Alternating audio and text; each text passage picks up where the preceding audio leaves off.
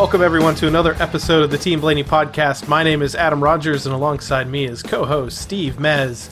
The Team Blaney podcast is brought to you by fans for fans. Steve and I have been diehard followers of the Blaney racing family for 2 decades. Today, we closely follow third-generation driver Ryan Blaney, who pilots the number 12 Ford Mustang for Team Penske on the NASCAR Cup Series circuit. Each week on the podcast, we will review Ryan's latest NASCAR race and then preview the race for the upcoming weekend, offering news, notes, statistics, and analysis.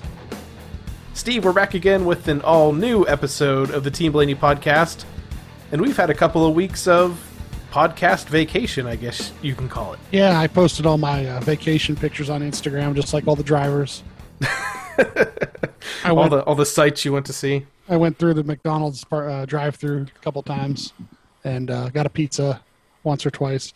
Yeah, it was kind of bad the last couple weekends. The Olympics are on. The wife is definitely watching the Olympics and all those great competitions. But, man, we could have raced something somewhere, you know. It's been tough, and I'll tell you what I did. I started watching the Formula One documentary on Netflix, which if you have Netflix and you kind of know a little bit about Formula One, give it some time. It's called Drive to Survive. A lot of people have been talking about it for the last few years because they're 3 seasons into this thing.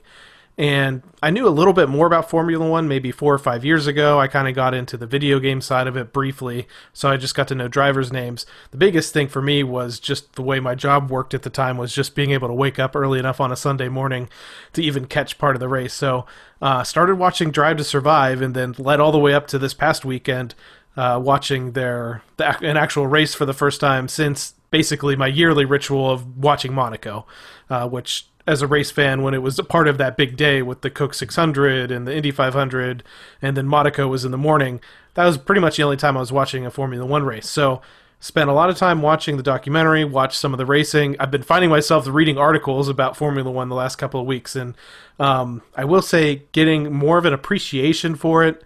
It's really easy as a NASCAR fan to just be like, oh, team orders and only the top 10 get points and yada, yada, yada, blah, blah, blah. All that typical, stereotypical stuff, I should say. But watching the documentary kind of opened my eyes into actually everything that goes into that version of motorsport. So I don't know how familiar you are with Formula One at all. Didn't they all crash going into turn 1 last weekend? that did happen. That happens actually quite frequently. Yeah, they have the option to put certain tires on, just like NASCAR does with certain tracks, but road courses. And they all had their slicks on, and they went down to turn 1 at the start of the race, and whoops, about 6 or 8 of them.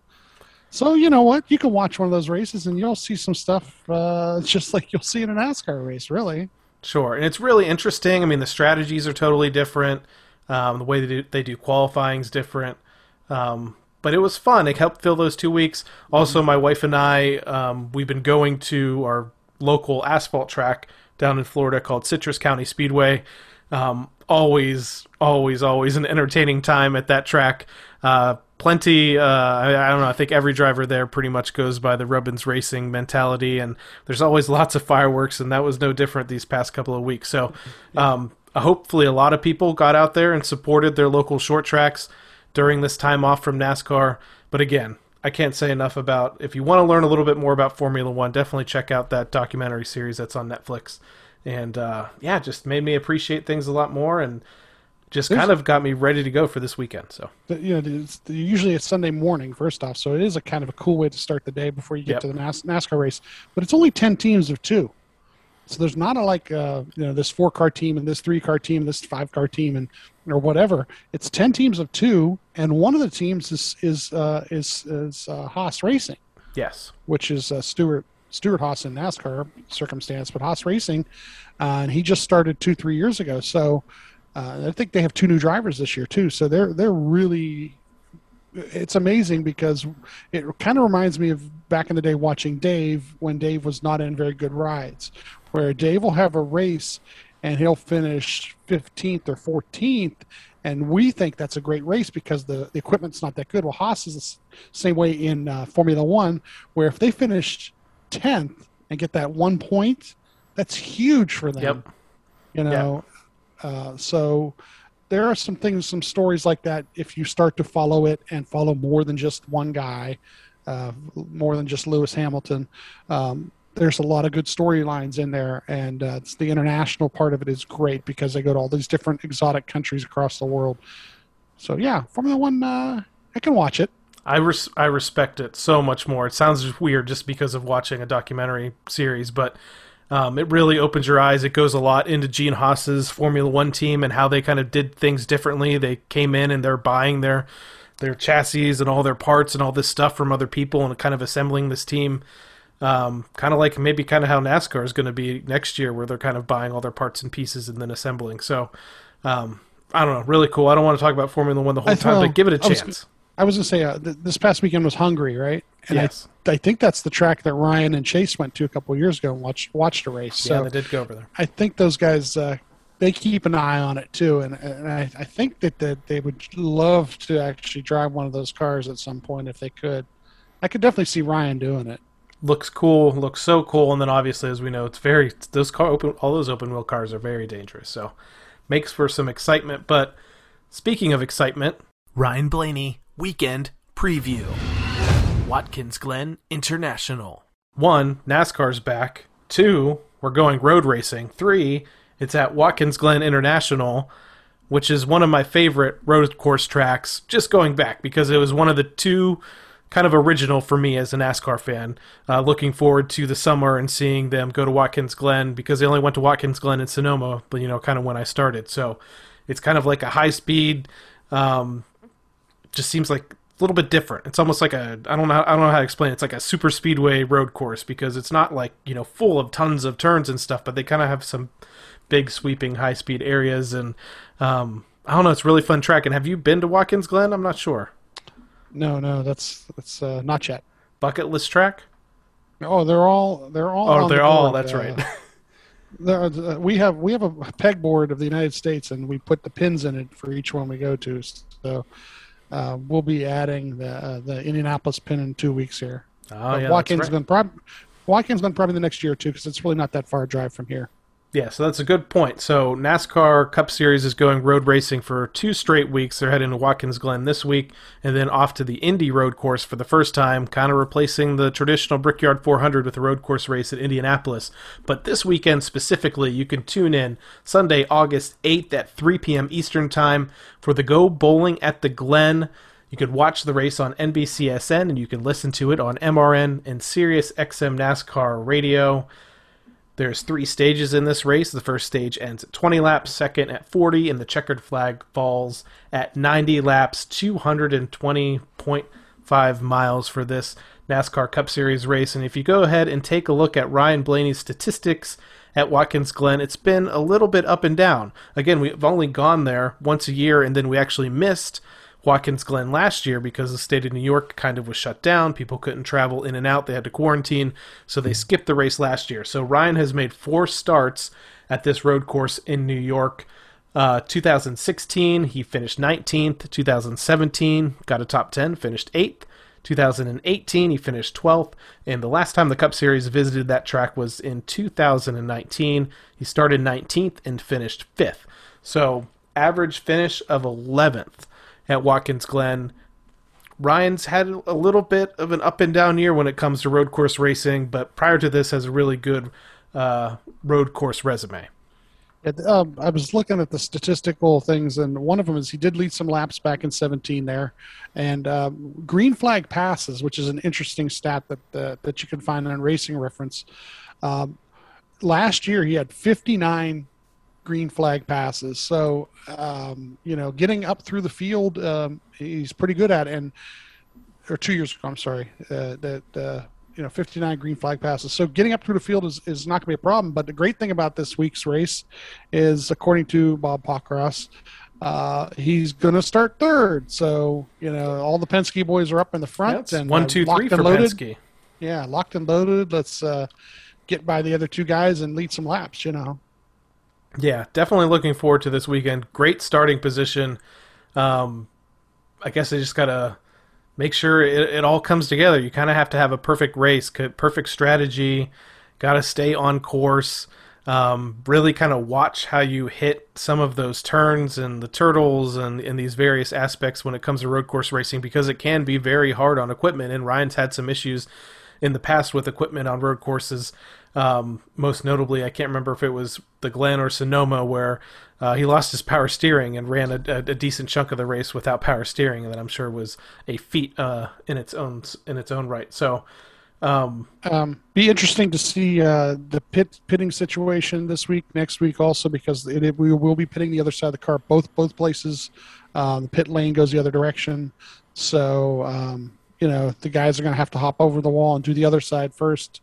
It shouldn't make too big of a difference, but it is a little bit awkward because you're used to coming into the car a certain way. So these next 2 weeks, you're going to see a lot different pit stops.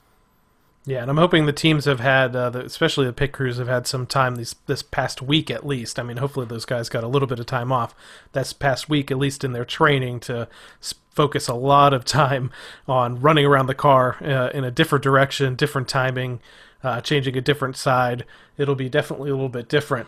Why don't we take a look back at the last several winners at Watkins Glen, and why don't we just go all the way back to a teammate's victory in 2015. Joey Logano went to victory lane. 2016, Denny Hamlin won. 2017, Martin Truex Jr. won. And then the reigning NASCAR Cup Series champion, Chase Elliott, has won the last 2 races at Watkins Glen, including what I think probably one of the first victories of his career came there at Watkins Glen too. So obviously Chase is going to be a favorite for this race. This year, I mean, it's kind of been a little bit all over the board. Who do you think are the favorites outside of, obviously, we think Ryan's going to do pretty well. Anybody else in this field that you think has a shot to maybe dethrone Chase from taking a 3rd straight win at the Glen? Well, you give Joey Logano track position to start the race, that's a dangerous thing, because we know he's good when he's in front of you at keeping you from getting around him. So Joey's really the guy I want to look at. Like I said, because he's starting up there, he's not afraid to ruffle feathers, and once he gets in front of you, he becomes very difficult to pass. He's the younger Ryan Newman, basically, right now. Let's take a look at just the top 10 finishers in that last race at Watkins Glen. Obviously, Chase Elliott won the race, but you're going to see a lot of familiar names here from road course racing when it comes to the Cup Series. Martin Truex Jr., who's won 3 races this year, but has been kind of quiet recently, so he finished in 2nd that last time. Denny Hamlin was 3rd. Eric Jones was 4th in the 20 car when he was with Joe Gibbs. In 5th, Ryan, obviously, we talked about that. Ryan Blaney had a top 5 the last time they were there. In 6th position was Matt DiBenedetto, and he did that in the number 95 car. So a lot of people talk about Matt being a really good road course racer. I think this is actually one of the races that people point to, kind of remembering what he was able to do in that Levine Family Racing number 95. 7th was Kevin Harvick. 8th was Kyle Larson. Larson had it in the bag at COTA, I think, before that caution kind of came out at the end and saved Chase Elliott and his fuel mileage. He's been a little bit quieter the last few weeks after kind of dominating that kind of middle stretch of the early part of the season. Well, not quiet on dirt right now, though. No. He won a late model race, a big one, the big too. one. So yeah. So he continues to be impressive. 9th was current and soon-to-be former Team Penske teammate Brad Keselowski, and 10th, another former Team Penske driver in Kurt Busch. So Kyle Busch was 11th, so just outside the top 10, but Kyle is another one that has been performing really well of late, just in general, but also on the road courses. So if I'm going to pick some guys to look for this weekend, obviously you took them right off the bat. Joey Logano, Chase Elliott. I think if you're looking for somebody, I don't want to jump the gun and go to fantasy just yet, but that's another one. Ryan Blaney has a decent shot with this track position that they have, but I wouldn't be surprised if you see somebody like a Kurt Busch who has run really well in at least various parts of road course races this year. He's another guy that can come up there, and we'll see. We'll see exactly how things shake out. But, I mean, just overall, just excited. We had this 2-week break from NASCAR racing, but now 14 straight weeks of Cup Series racing all the way through Phoenix. No more breaks. So hopefully you're buckled up and you're ready to go. 4 weeks to the playoffs start. That's, So let's get a couple more bonus points here. Win a stage or two. Set yourself up for that first round. That's the things to look out for in the next couple weeks, All right, so once again, if you want to watch this weekend, Sunday, August 8th, go bowling at the Glen, 3 p.m. Eastern Time on NBCSN, the cable network, and then MRN and SiriusXM NASCAR Radio if you want to listen on the radio. This week in NASCAR history. Steve, it's that time again to take a trip through the history of NASCAR. And first up, we have August 7th, 1966. Richard Petty edges Buddy Baker to win the Dixie 400 at Atlanta International Raceway, an event marred by controversy.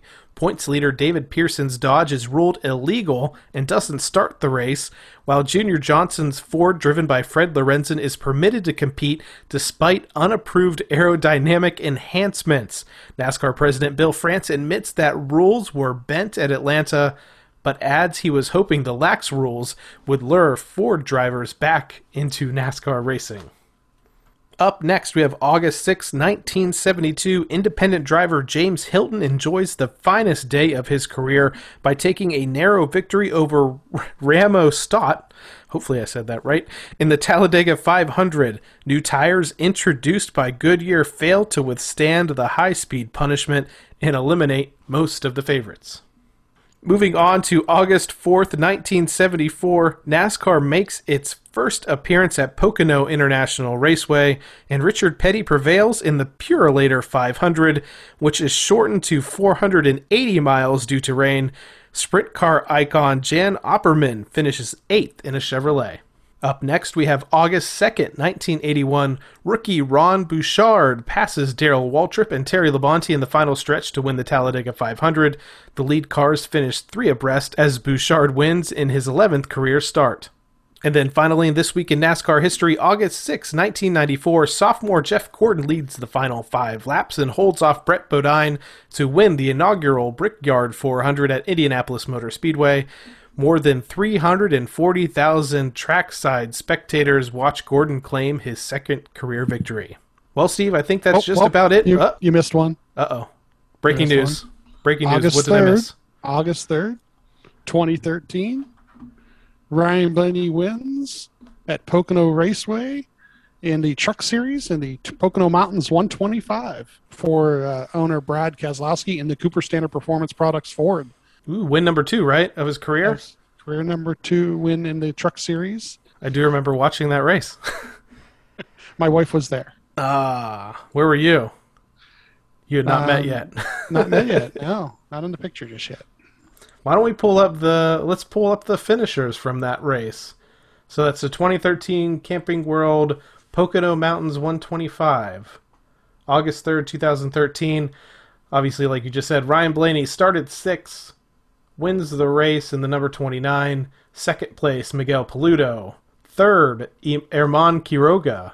Fourth, Joey Coulter. Fifth, Ross Chastain. Sixth, Ron Hornaday Jr. Seventh, a young Bubba Wallace. Eighth, Matt Crafton. Ninth, Brendan Gaughan. 10th, Brennan Newberry. Other people in this race that are interesting: Todd Bodine, Jeb Burton, Norm Benning. Still going strong. Mm-hmm. John West Townley. You remember John West Townley? I remember John West Townley, yeah. Getting in a fight. I was going to say a caution flag remembers John West Townley. Yes. So there. Thanks, Steve. Thanks for interjecting there. So I guess that's it for this week in NASCAR history. Tune in again next week, where I, and sometimes Steve, will take you on a trip through the history of NASCAR. All right, Steve, I kind of jumped the gun there in the middle of our Watkins Glen preview, talking about some drivers to look for this weekend's race at the road course. But we could kind of slide that conversation over into our just update on the standings in the Team Blaney NASCAR Fantasy Live League. So coming into this weekend's race, the Go Bowling at the Glen, the top 10 in points in the Team Blaney NASCAR Fantasy Live League are as follows. In first, we have Clyde's Chicken Pit Racing at 4,363 points. In second, we have Doug K0525 with 4,359. In third, we have Moon Cup. In fourth, we have Blaney Kicks Beep. In fifth, we have my man Mez12 with 4,213 points. In sixth, we have Glitterbugs. In seventh, we have Rogue Tough.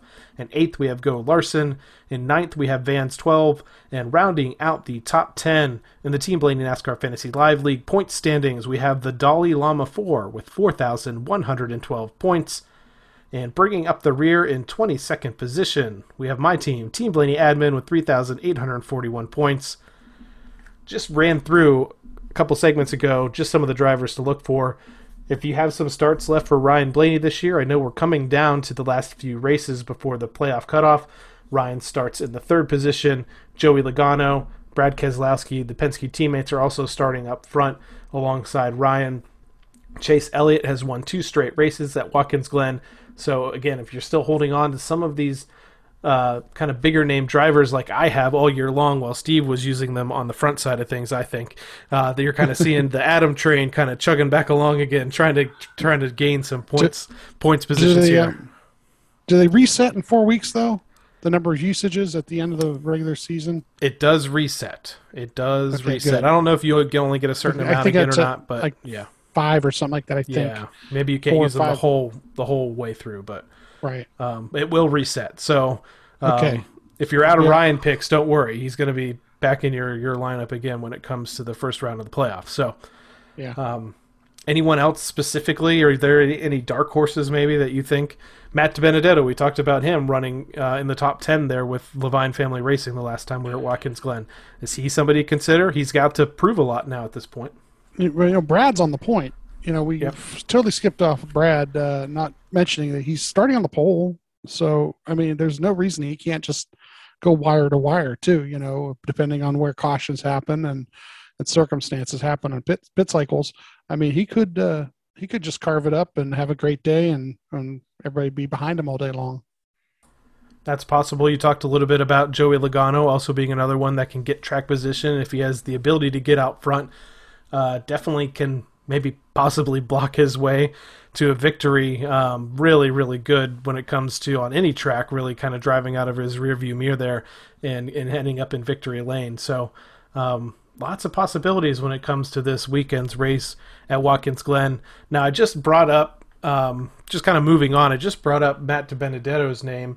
And I know we've had a podcast since the announcement had come out, but we haven't really had that much time to kind of catch up with some of the Team Blaney Team Penske news. So obviously that news came down. Matt DiBenedetto is going to be out of the Wood Brothers car, which we kind of knew. That was announced last year. There's that slight glimmer of hope that maybe he would end up in the 2 car or stay in the 21 because Brad Keselowski was rumored to go to Roush Fenway Racing. Well, now that's no longer a rumor. It's official. With a press conference that they held at the NASCAR Hall of Fame, sending Brad over there to drive the number 6 car next season. So that opened up that seat in the 2 car. Again, I think we may have talked about it a little bit before. A lot of people thought there's a chance that Ryan would move to the number 2 just because the number 2 is seen as a flagship car, all that kind of stuff. You said no, probably not, because Ryan has his own brand. Joey's kind of built his own brand in the 22, Ryan in the 12. So we have Austin Cindric moving into that number 2 car. And then, kind of out of left field, didn't see this one coming, was Harrison Burton, who has been a very accomplished driver in the Xfinity Series, will be making the jump to the Cup Series, probably at a good time when a brand new car is going to be launched. And this Team Penske and adjacent teams will have 2 brand new rookie drivers in Austin Cindric and Harrison Burton starting in the Cup Series next year. What are your overall thoughts, and where does Matt DiBenedetto land? What do you think? Matt, I can't really tell what's going to happen. I know that he's trying to find something, but Burton coming along says a lot about Toyota messing up the deal because, Toyota just doesn't have enough rides at the Cup Series level to put him anywhere, and he's ready. Just like Austin, and that's the other thing. Austin Cindric. You really want to watch him the next bunch of weeks here down the stretch because he's racing for another title. He won one. He could win another one here, and he looks really strong. So the youth is a good thing. And like I said before, Brad moving on, kind of hurts a little bit because you get that institutional knowledge that he has that is always good to have. But just like them switching all the crew chiefs around 2 years ago, they treat all the teams the same. They're not one of those ones where they have any kind of pecking order or one car is prepared any better or any different than any other car. And changing the crew chiefs around really actually helped strengthen the program, because what it did was it took all the different philosophies and made them work with other people with different philosophies. And when they bring those notebooks together on Monday and go through all that stuff, they learn tons of things. And you can tell, especially COVID is kind of one of the weird situations, but all these tracks that we're going to with no qualifying and no practice, when the Penske cars start the race, no matter where they're at, within the first part of the race, they move themselves right up. And it's really kind of exciting, because we'll see what these newer guys will be able to do with that equipment. And like you said, a newer car, so the notebooks are all out the window too next year. So it should be a lot of fun to see what happens next season with all that. Yeah, definitely sad to see Matt DiBenedetto go. This was kind of his big shot. You can say, this year specifically was really kind of a do or die year for his career, and they had just horrible luck the first several races of the season. So hopefully Matt lands on his feet again and at least a decent ride. Seeing Brad go is very bittersweet, and it's not like I'm a huge Brad Keselowski fan, but very knowledgeable guy. I know he and Joey are kind of neck and neck a little bit for what you consider maybe the leader of the Team Penske team, but just kind of the elder statesman of Team Penske at this point, but also the guy that I know Roger Penske has had a lot to do with it as well, but the guy that gives Ryan Blaney his first major break. Again, Dave and Tommy Baldwin got Ryan into the Xfinity Series, Nationwide Series at the time, to at least give him a little bit of an audition, but he catches Brad Keselowski's eye. He's the guy that gets him into his Truck Series team. Ryan wins his first NASCAR races under the BKR banner. So he's done so much for Ryan Blaney's career that it's bittersweet to see him go, but he wants to be an owner again, and this time in the Cup Series. And Roger Penske kind of made it pretty clear that's not really how our structure works here, which I can understand, because between Penske Corp and Team Penske and all this stuff, it's kind of huge and corporate. So he found a place where he can go at Roush Fenway Racing, or whatever they're going to end up renaming it at some point, to kind of move along in his career in that direction. So sad to see Brad go. Excited to see what Austin Cindric can do. He's another one of those guys that early on definitely had that, was stereotyped in just being a road course racer, because that's kind of what his background was. He raced all over the world on road courses, came into the Xfinity Series. Most of his early success was on road courses, but then last year something changed and he kind of tore up the series, winning on ovals multiple times, multiple oval victories again this year. He's the defending Xfinity Series champion and has a really, really good shot of backing that up before he heads to the Cup Series next season. So again, I think that clears up most of that talk. Ryan Blaney did have some media availability going into this weekend's race at Watkins Glen. Gave a little bit of an update on his crew chief search. Didn't give too many details out there. Said that they're still looking. Said that he himself has a few guys in mind. And Steve, you can talk to this since you religiously listen to the radio communication between Ryan and Todd and Josh every week. But Ryan kind of said one of the biggest things that he's looking for is kind of that calming voice in his ear. Ryan admittedly has said he gets pretty fired up on the radio sometimes, and he's thought the way that Todd and Jeremy and any of his previous crew chiefs have always kind of been that yin to his yang. Just someone that can kind of bring him back down in the moment and get him back focused on racing. I've heard communications in the last month or two that were very, very interesting, where loose in, tight off, or tight in, loose off type of things. And Todd would give him two scenarios and let him choose. So Ryan's communication is really going well with the crew chief, as a whole over his career. And he's getting better and better at it, to the point where he can describe exactly what he needs to the crew chief, and the crew chief can trust Ryan enough to give him, okay, what do you want? Do you want to improve this, or do you want to improve that? one will improve this type of thing, one will improve that, and let Ryan make the choices. So having that kind of good working relationship with somebody will be the key to all of it. Hopefully whoever it is, whether they move, I know a lot of people like to have Jeremy back, but whatever they end up doing, as long as the communication is good, that's the key. Ryan is giving great feedback. Sometimes you're listening to the radio and you're catching heat of the moment type of things, but he does give good feedback on what he needs and how much of a problem it is to run the car faster. And the crew chief, Todd especially, has been great to listen to, because he can tell Ryan, well, part of it is this, or part of it is that. It's not just that we made the change, but the tires have been cycled with 2 or 3 cautions or something like that, and expect the car to do this or that in the first couple of laps.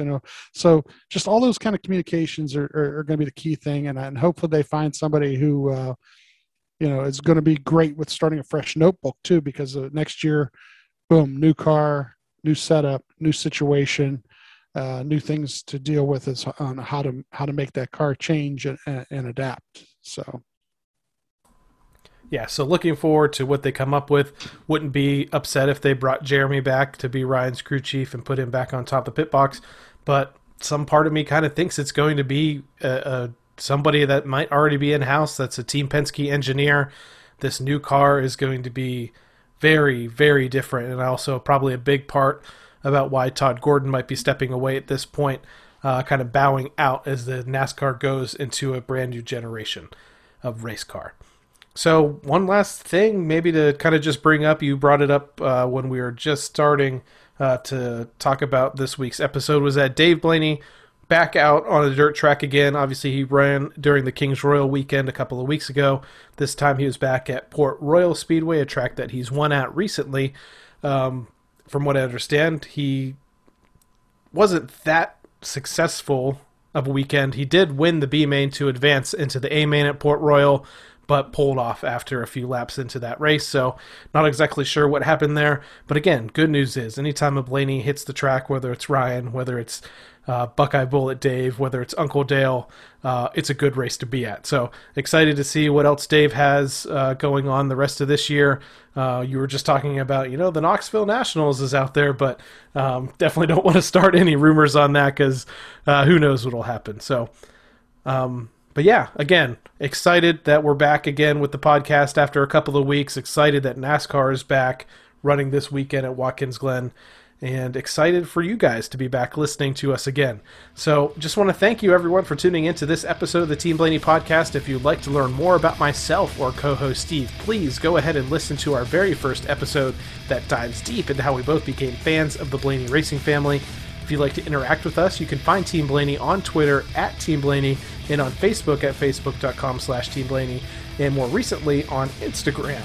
Also, just search Team Blaney. You can find us on there. Don't forget to also download, rate, and subscribe to the Team Blaney podcast on the Apple, Google, iHeartRadio, and Spotify apps. And once again, to close out the show, we want to remind you to check out the Ryan Blaney Family Foundation. This organization, established in 2018, supports causes that have closely impacted the Blaney family, including the Alzheimer's Association and UPMC Sports Medicine. You can find out more about the foundation on its website, RyanBlaneyFamilyFoundation.org, or on Twitter at RBFamFoundation, on Facebook at Facebook.com/RBFamilyFoundation, and they also are very active on Instagram. For my co-host Steve Mez, I'm Adam Rogers. We'll catch you next time here on the Team Blaney podcast. Good night, Brussels.